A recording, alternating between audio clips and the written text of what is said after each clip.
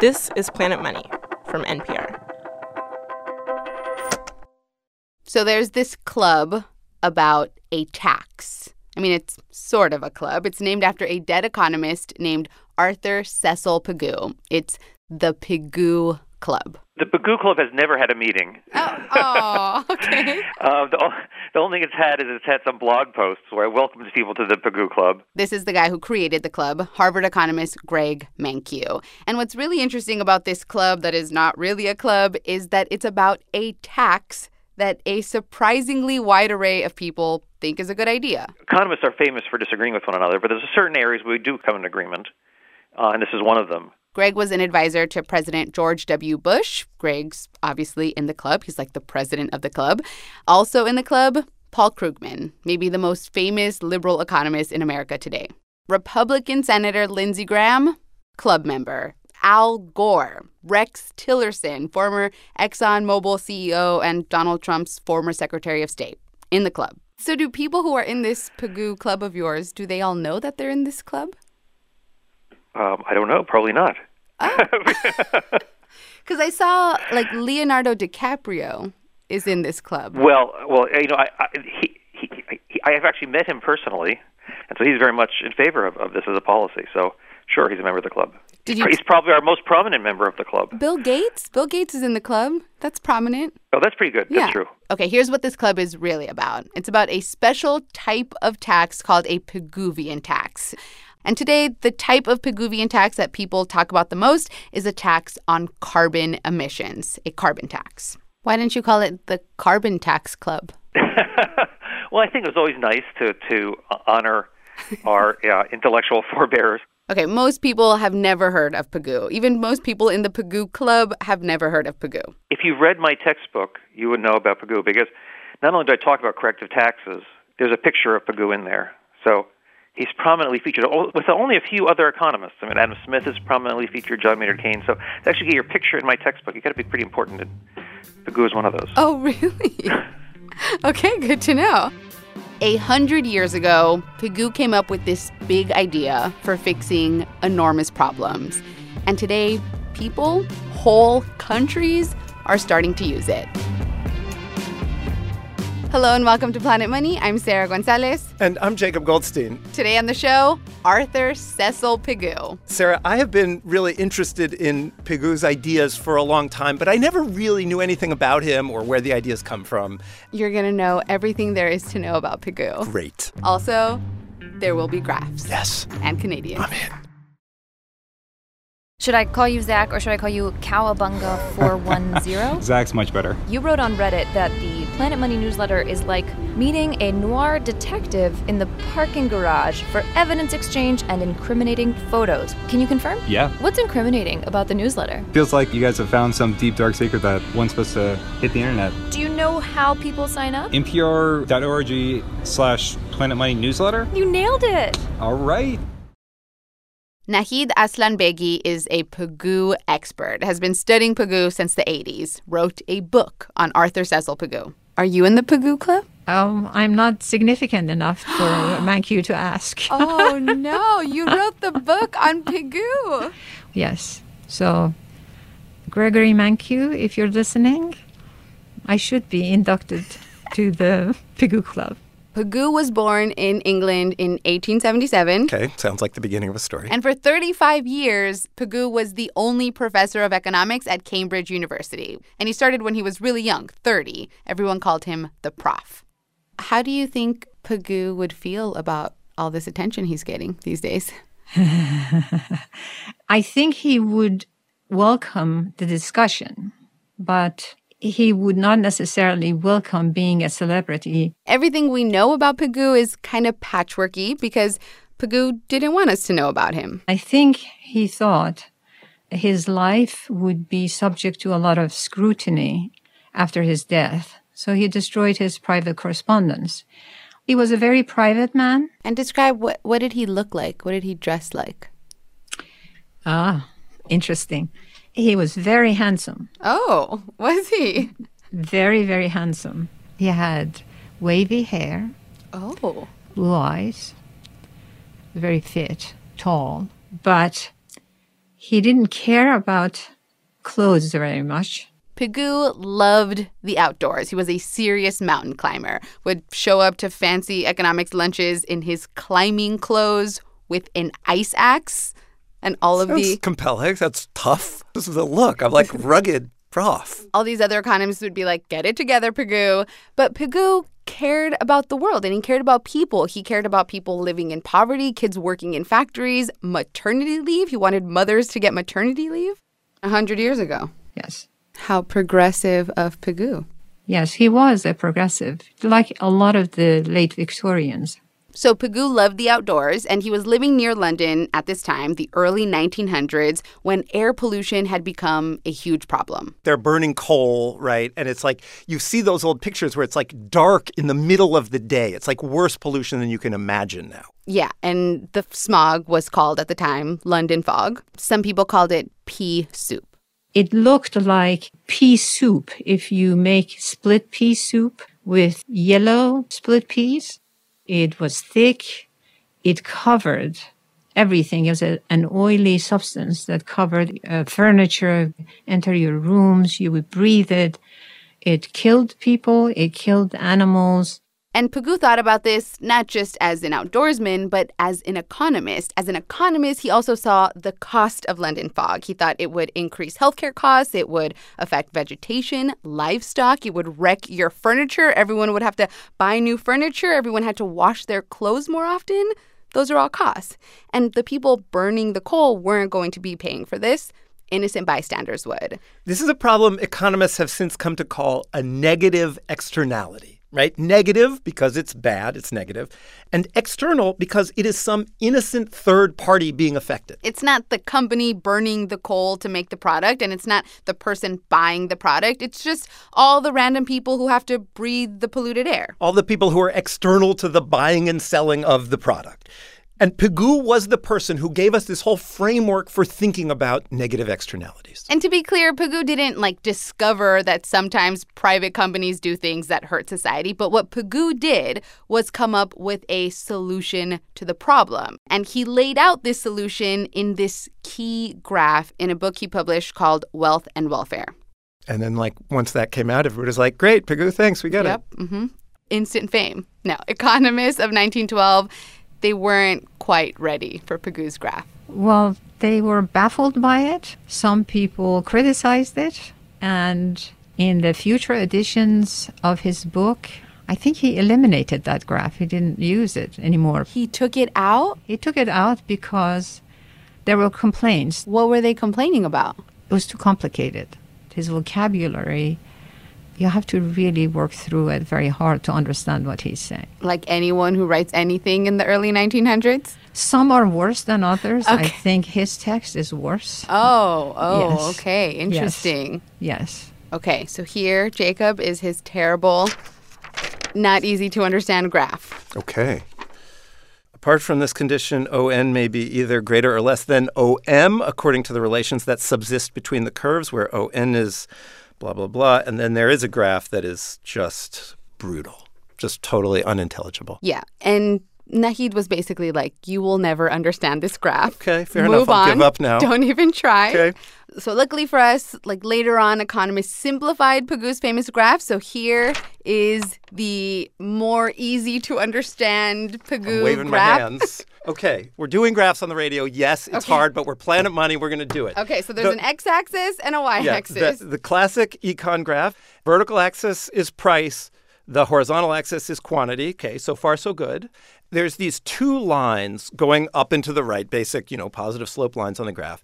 And one of them says PMC. Which is private marginal cost. Okay, so private marginal cost, this is the classic idea of cost, right? Let's go back to the Pigou, London fog, early 1900s world. Sarah, say you have a factory in London.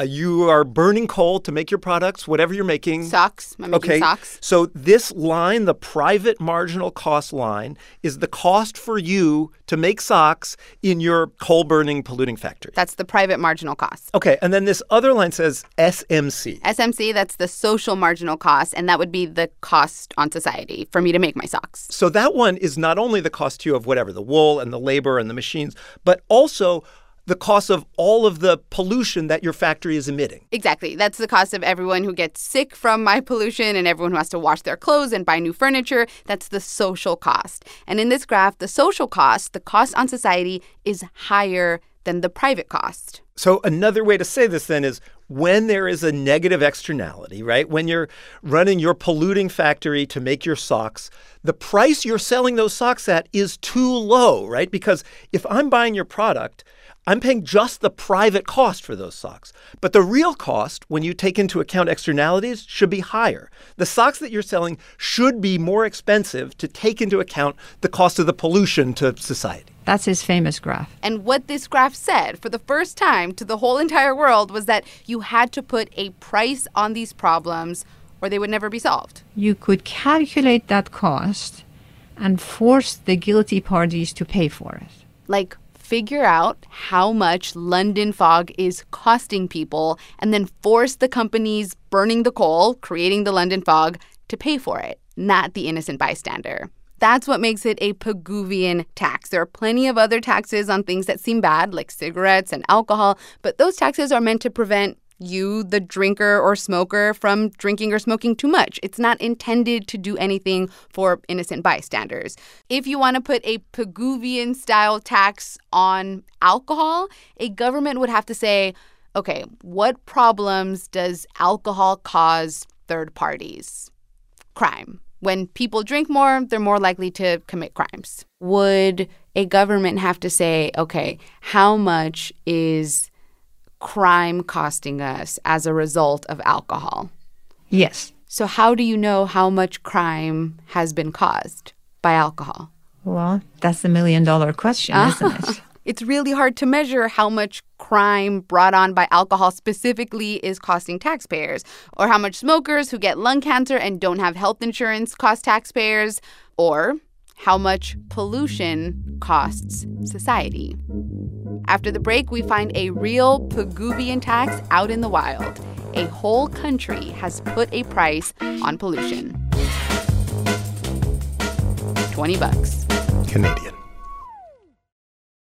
Support for this podcast and the following message come from the Capital One Savor Card. Earn 4% cash back on dining and entertainment, 2% at grocery stores, and 1% on all other purchases. Now when you go out, you cash in. Capital One, what's in your wallet? Terms apply. Hey everyone, I'm Cardiff Garcia, co-host of The Indicator from Planet Money. This week on our show, humanities degrees, dead economists, the NBA. Are these things overrated or underrated, or maybe correctly rated? We asked the economist and intellectual polymath Tyler Cowen. Listen to The Indicator from Planet Money for your daily economics news.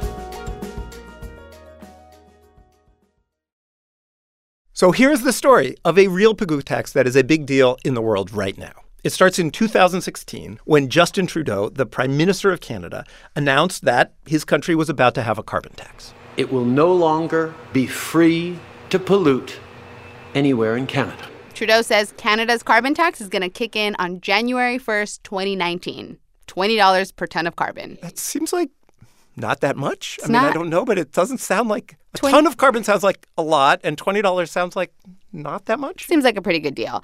But every year for the next 3 years, the price on pollution does go up by $10. So 20, 30, 40, $50 by 2022. And it's $50 Canadian A. That's a joke. This is Dave Sawyer. He's an economist with a group called Enviroeconomics. So $50 Canadian. That's the most Canadians will pay for pollution. So $38 US. There's no commitment to increase the price after that. And there's, of course, this question of how did they come up with that particular price? How did they know, what is the right price to price pollution at?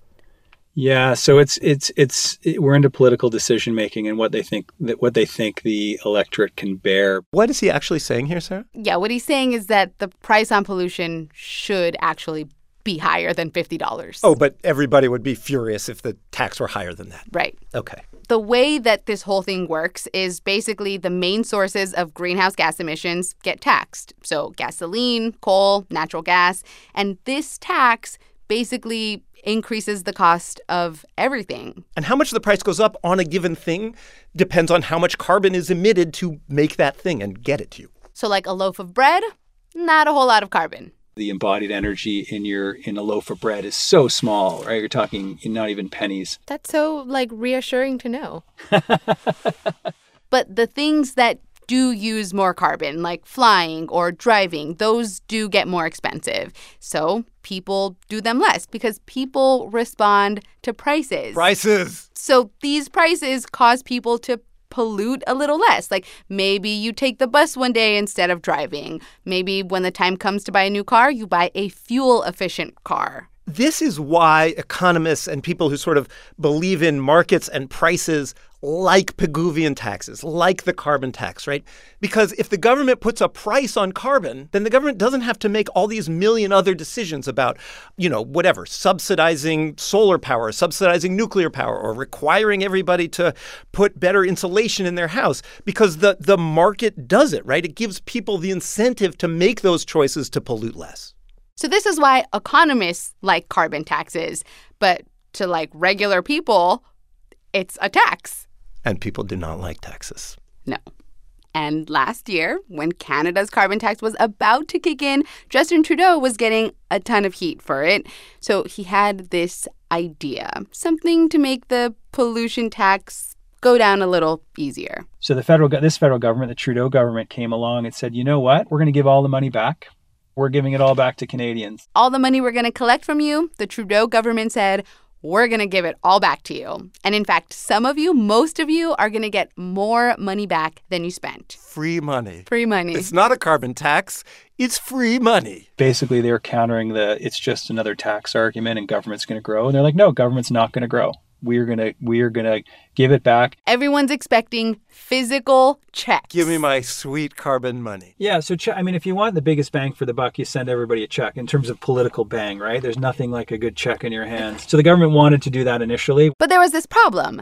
Trudeau's election was right around the corner, and if you're going to issue pollution refund checks to people, you're going to want to do it right before the election. You better get it before the election. And to be clear, the opposition party running against Trudeau's party, they are running against the carbon tax. They're saying if we get elected, we are going to eliminate the carbon tax on day one. High stakes. And here's the thing. Issuing checks to every single person would take a ton of time, too much time.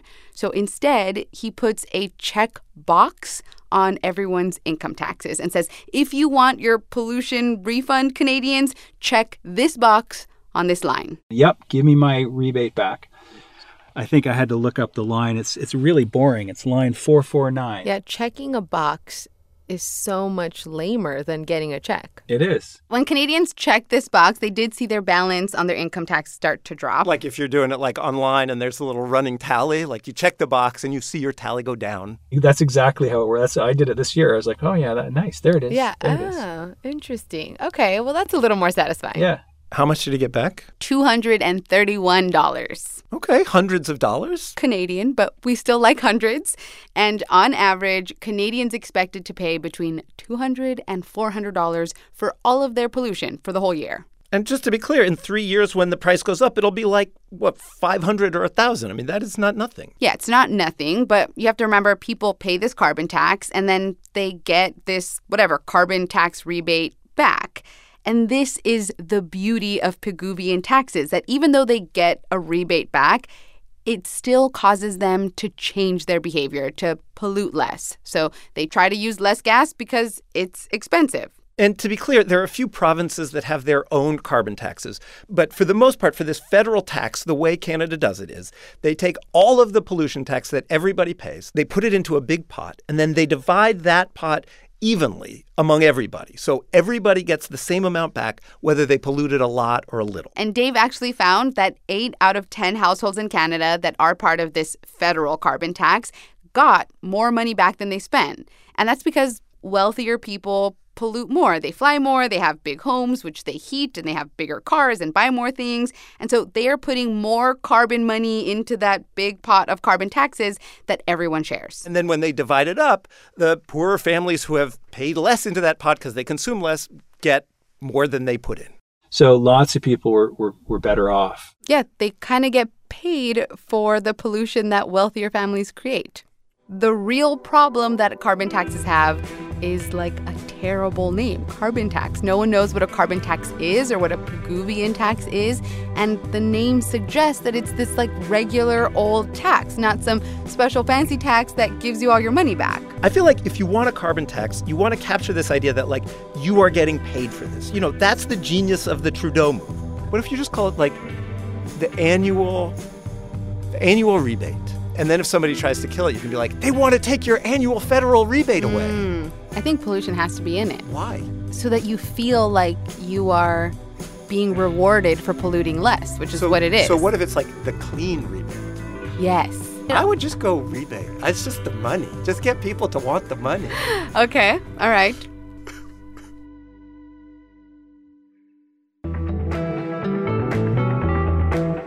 One more thing. Remember when Nahid Aslanbegi said she wasn't a member of the Pigou Club? I asked Greg Mankiw about that. I will welcome her into the Pigou Club without a doubt. We have a very open-door policy. If you embrace a Pigouvian tax, you're a member of the Pigou Club. Today's show was produced in a heroic effort by Darian Woods. Alex Goldmark is our supervising producer, and Bryant Erstadt edits the show. By the way, Nahid's co-author on her book on Pigou is Guy Oakes. You can email us at planetmoney@npr.org or find us on Twitter or Instagram @planetmoney. I'm Jacob Goldstein. I'm Sarah Gonzalez. This is NPR. Thanks for listening.